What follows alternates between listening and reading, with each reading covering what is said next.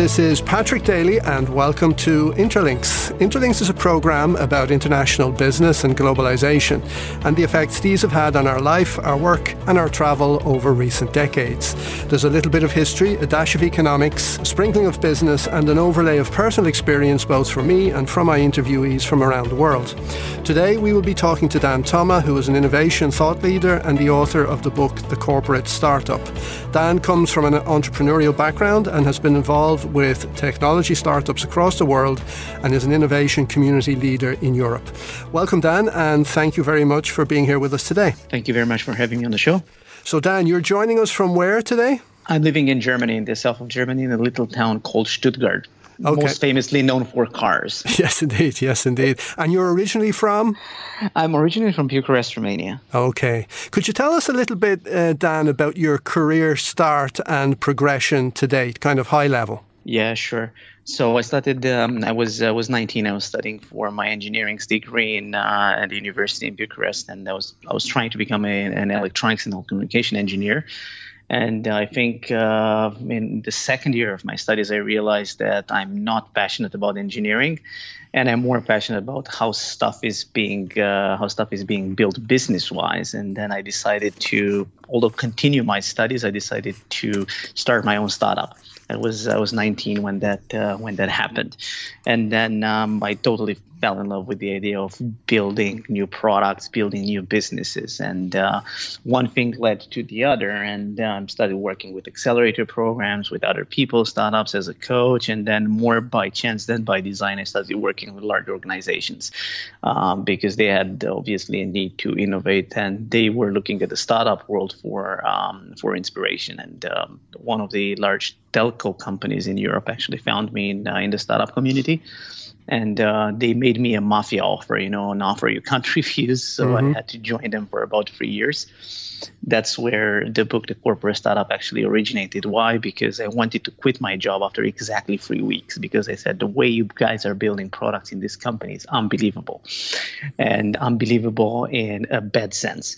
And I started taking notes and blogging about better ways to do it. And then along the way, speaking at conferences, I've met my co-authors, and we wrote The Corporate Startup, which actually in 2018 ended up being awarded Book of the Year Award for Entrepreneurship and Innovation by the British Library.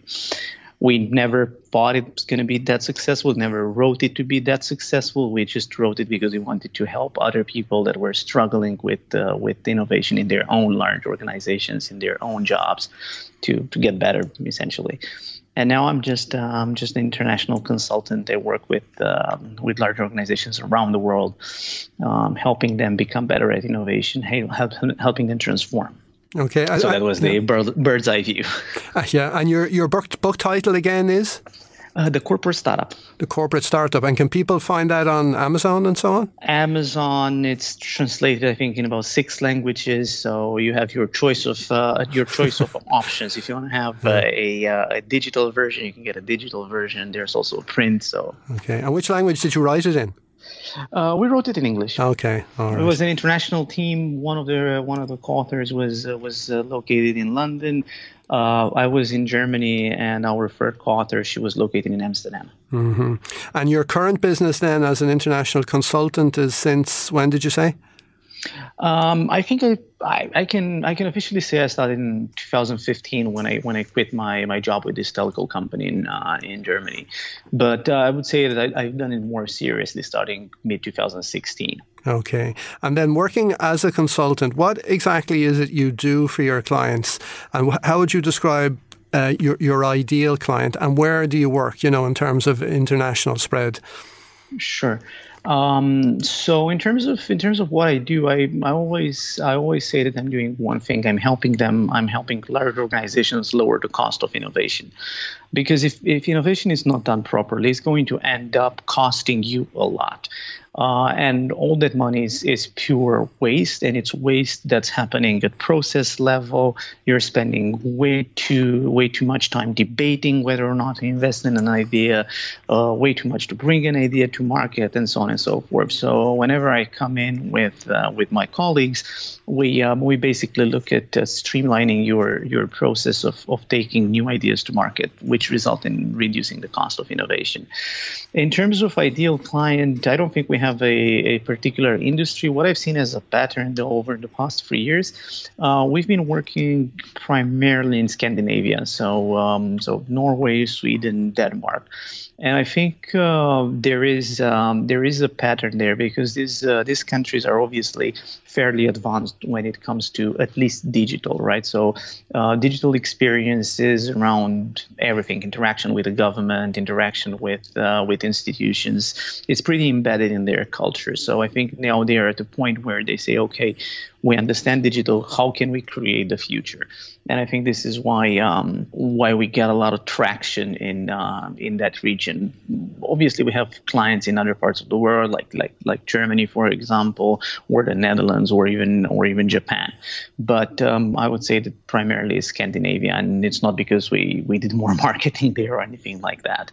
It was just, I think, that it comes from their maturity, essentially. Interesting. And then in terms of helping your clients with innovation, are we talking about tangible products? Are we talking about software products? Or are we actually talking about services? Or could it be all of those?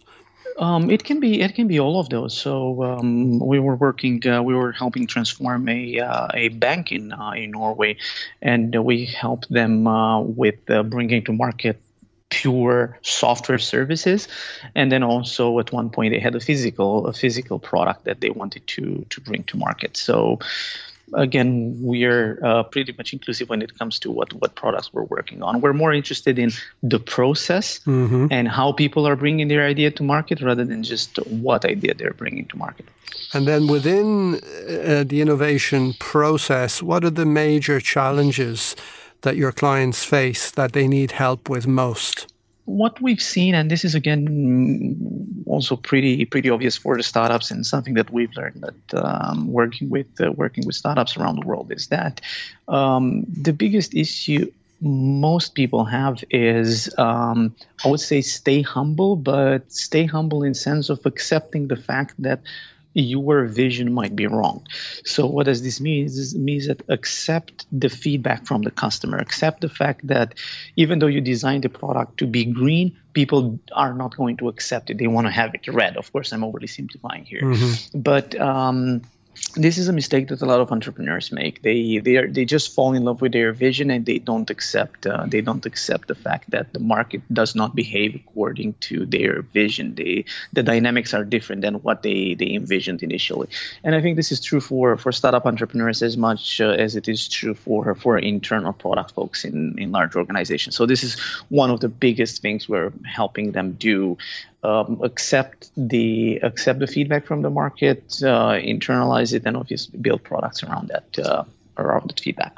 And how do you well, maybe there's two parts to this question. How do you think clients are better off after working with you, or what do clients tell you about how they are better off after working with you? One of the major pieces of feedback, if I'm allowed to say that, that we've heard across the board, and it didn't actually matter if it was from a bank in Norway or from a manufacturing company in Japan, was the fact that now they were able to be truly customer centric. So beyond the PowerPoint presentation, right? Everybody has it on their PowerPoint presentation, and we are customer centric, but a lot of people don't actually know what that means. So whenever we come in there and help them reshape processes and then even work with product teams, they have to actually live by the customer centricity mantra, and that was one of the feedback we heard. And in innovation, do you make a distinction between innovation and problem solving? And if you do, what is it in your mind? It's a very good question. I believe that innovation and problem solving are very, very much connected. However, you can do problem solving without being innovative. You can do problem solving with existing solutions. What's really interesting, if you do that, the process of reusing existing solutions or repurposing them then becomes an innovation in itself.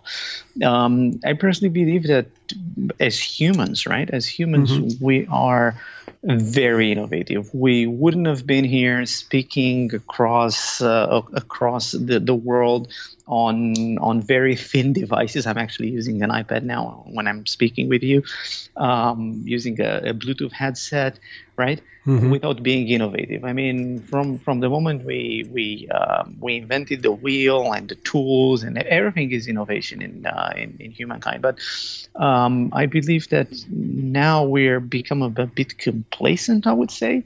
So we're not as innovative as we can be. So I'm actually helping a lot of people get in touch with their inner innovator, if you want.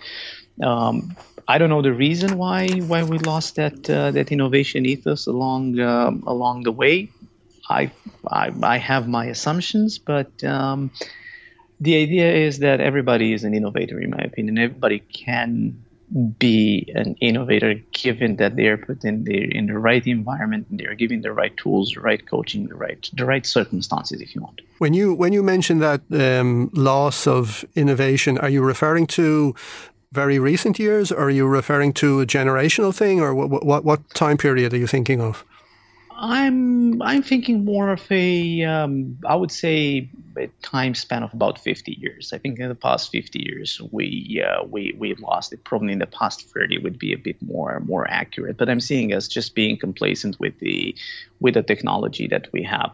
Obviously, there's a lot of people nowadays, contemporary, right, that are pushing the innovation boundaries. Like look at what's possible with Elon Musk and SpaceX. Look at the Tesla. Look at all the other great innovations happening out there. But on the other hand, if you look at the days before that, if you look at the Industrial Revolution, I think there was more innovation happening at the lower level than now. I don't know. It's just an assumption. I don't think I've actually spent time researching that. Yeah, it is interesting. If you think, well, my grandfather was born 1904 and died in 1989. I think the world he was born in and the world he died in were very different from the world. You know what I mean? The difference was greater than the difference in the world I'm in now and the world I was born in. So in that respect, you're probably right. Yeah. Do you detect, or do you anticipate that the current crisis we're living through might be a spark for a new wave of innovation? Oh, 100%. I'm probably one of the few people that's actually very happy that this happened, because I think this is and of course there's a lot of tragedy in the world. There's a lot of people that lost their lives or that lost their loved ones, and I feel sorry for them. But I think this is actually kicking us in the right direction, kicking us to think deeper about how we work, what do we work on, the organizations that we work in, the type of work we do, and also obviously the products that we build and the services that we build. I think a lot of people will probably realize following the crisis that the security and the stability of a 9-to-5 was just a myth, and it goes back to what Taleb was saying in Anti-Fragile, right? If you know that book, I think it's one of my preferred books out there. It's basically a trap, and it's a myth of security and stability. You're actually more stable and more secure if you are nimbler, if you want. So I think the entire crisis is going to push us in the right direction at the end. Yes, it's going to be painful. It is a dip, but we're going to come out stronger, way stronger than we came in. That's what I think, and I'm getting some positive signals on that. Interesting. Well, I do a lot of work on the strategy front with clients in my consultancy business, and I think strategy and innovation are quite close to each other, and there's a lot of overlap. And one of the things in the strategy process that I find challenging with clients is getting them to break out of the constraints of the present. How do you work with them on that particular point, to get them to just forget momentarily and mentally about what they've known up to now, to try to use their brain in a different way? Right. It's a very good question, and why I'm saying it's a very good question because you cannot do innovation without a very clear strategy.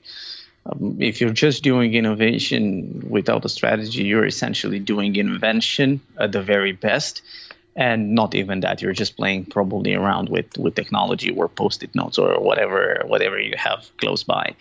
So essentially, innovation is an integral part of strategy and vice versa. How do you convince an executive to think outside the current frame? That's probably one of the most difficult questions. I don't think I have a key to that. I only have my experience, and my experience is that I always thought their innovation strategy, or the innovation strategy process, I should say, from the future back to the current day. So I always start with, what is your vision? Where do you see the company being in 10 years? Where do you see the industry being in 10 years? Where do you see everything happening in everything around you being in 10 years? So essentially, if these to happen in 10 years, will C happen in 7, will B happen in 3. So what do we need to do today? What is our A point, if you want? And I think that's been pretty helpful for me and for my clients. I don't know if you have other techniques that I would actually like to hear about that. I was actually smiling as you were saying it, because it's a kind of a psychological shift. It's quite subtle, but it's very powerful. So you bring the client into the future, get them just momentarily to forget about the constraints of the present and to paint this picture of the future in as much detail as possible. And that gives them a much better view and a better energy about what they're doing than if they try to imagine that while they're looking at all the constraints of today around them. I sometimes say to them, it's like, if you're in the mountains, that you need to get up above the tree line so you can see the panorama. Because if you stay in the day-to-day world, it's like being down in the trees. You can't see the valley, you can't see the river in the valley, you can't see the villages in the valley, and you certainly couldn't make a plan to get there. So you need to get up above the tree line. That's one little trick I use with them.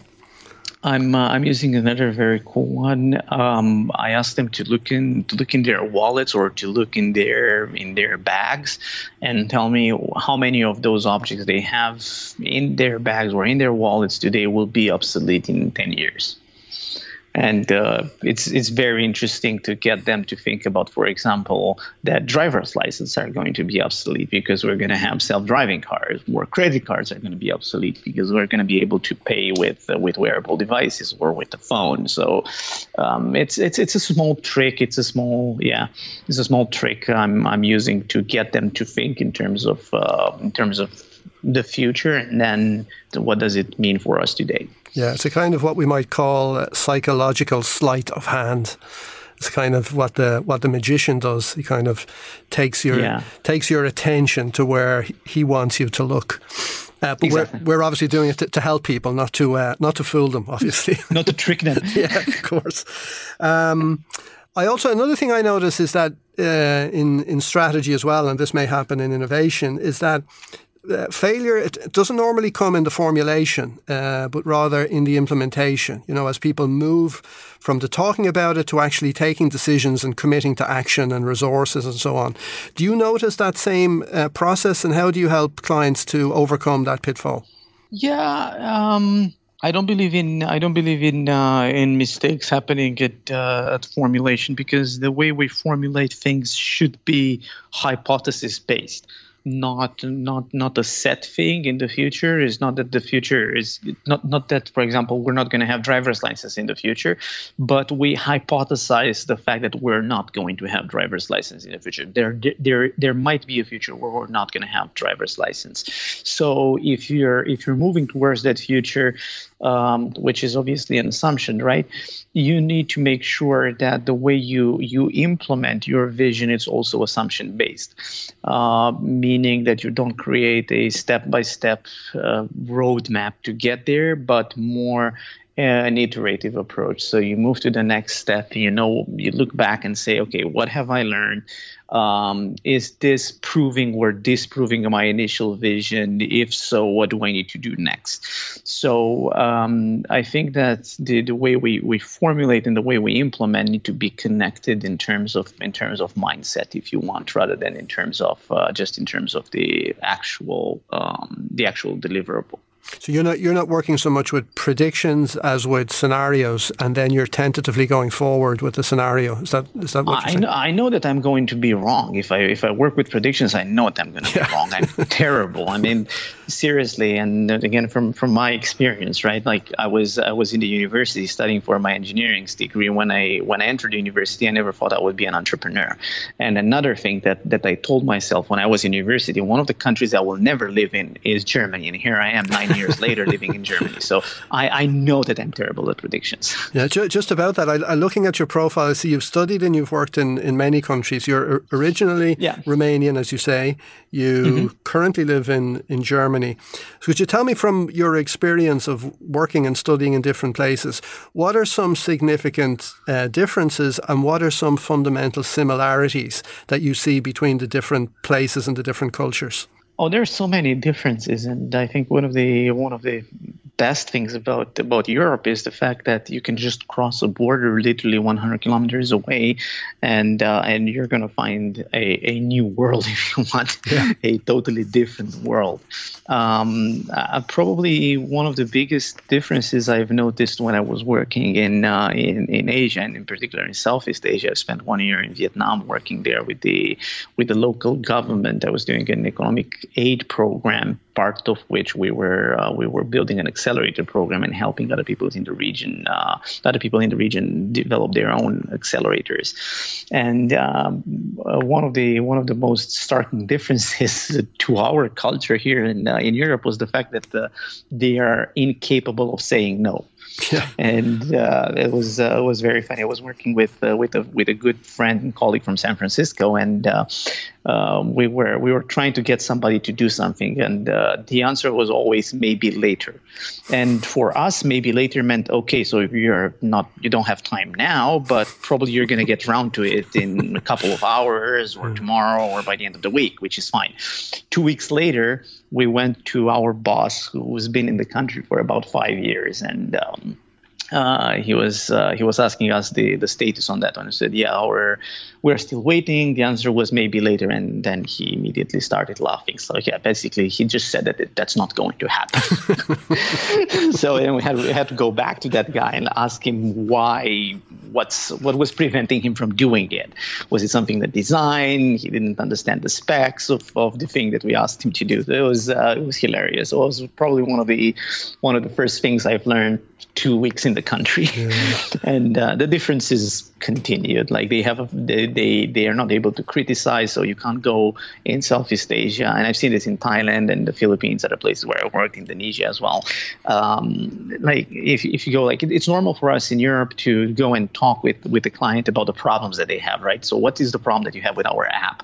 How can we make it better? That will never work in Southeast Asia because people are just not able to criticize the work that somebody else did. They are going to be very polite. They're going to say, oh, it works nice. I really like it. It's very difficult for you as a product person to dig deeper into understanding their pain points. It's interesting. I wanted to ask you as well about Romania because it fascinates me. I lived for many years in Spain, and my wife is Spanish, so I'm aware that Romanian is a Romance language, and that the country and the culture derive from the old Roman province of Dacia. So in effect, you're like modern day Roman. So is the culture in Romania more like its neighbours, say Bulgaria, Serbia, Ukraine, or is it more like Italy and Spain? I would say more like Italy and Spain, in my opinion. We are the only people around us that actually use the Latin alphabet. and our language is obviously the only Latin one in the region. I honestly feel at home whenever I'm traveling to Latin America, for example, or to Spain. I'm very much connected with that way of working and with that way of carrying one's life, I would say. And back to your business then. In your own business, what do you see as the future? What are your ambitions for the business in terms of new services, new markets, new sectors?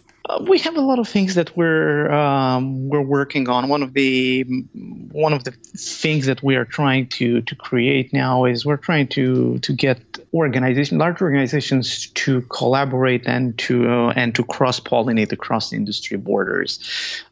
So not just having all the people in pharma staying together, learning from one another, and all the people in maritime staying together, and all the people in banking staying together, but we're trying to get them to understand the fact that the problems that they suffer from are not only their problems, and these are industry generic. They are not industry generic problems. They are size problems, if you want. So the bigger you are as a company, the more people you have, you are more likely going to see those problems. So we're trying to create a, let's say, a global innovation maturity index, and people from various parts of the world are able to see the maturity of a certain industry and the problems that they are facing, so they understand that they are not alone in trying to solve that. Mm-hmm. Your views on globalization, I think in many ways you and people like you who have worked and traveled and studied in many countries, are working with international clients, you're almost like a manifestation, a product of the globalization of the last 40, 50 years. And it seems in the last few years, at least, with Brexit, US protectionism, trade wars, rising nationalism, that maybe we're at an inflection point. What's your view? Where do you think we are? Are we stalled? Is it a blip? Are we going backwards? What do you think? In my opinion, right? I think it's just one last push of the old world. Oh, kind of reaction. It dies off. Okay. Yeah. That's what I think. There's no way stopping this. And I know so many multicultural families like yours. I have here friends. She's from Romania. He is from France. They've met in Shanghai. Now they live here in Germany. Please explain that globalization doesn't work. My best friend here, he's also Romanian, and he lives with a Vietnamese girl. They met in Germany. Like, seriously, I think that globalization is here to stay, and it's going to have a huge impact on how we work and how we see each other. Mm-hmm.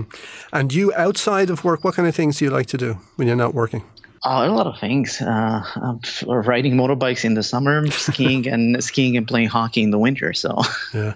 And have you read anything lately that particularly inspired you that you would recommend to listeners? So there's this new book by Taleb, Skin in the Game, which I probably bought about 2 weeks ago. I haven't gotten around to reading it because my girlfriend took it away from me, and I was sitting with her. So in the meantime, I got busy reading a book you might find very interesting, talking about strategy. Right? Yeah. It's called Leading from the Future.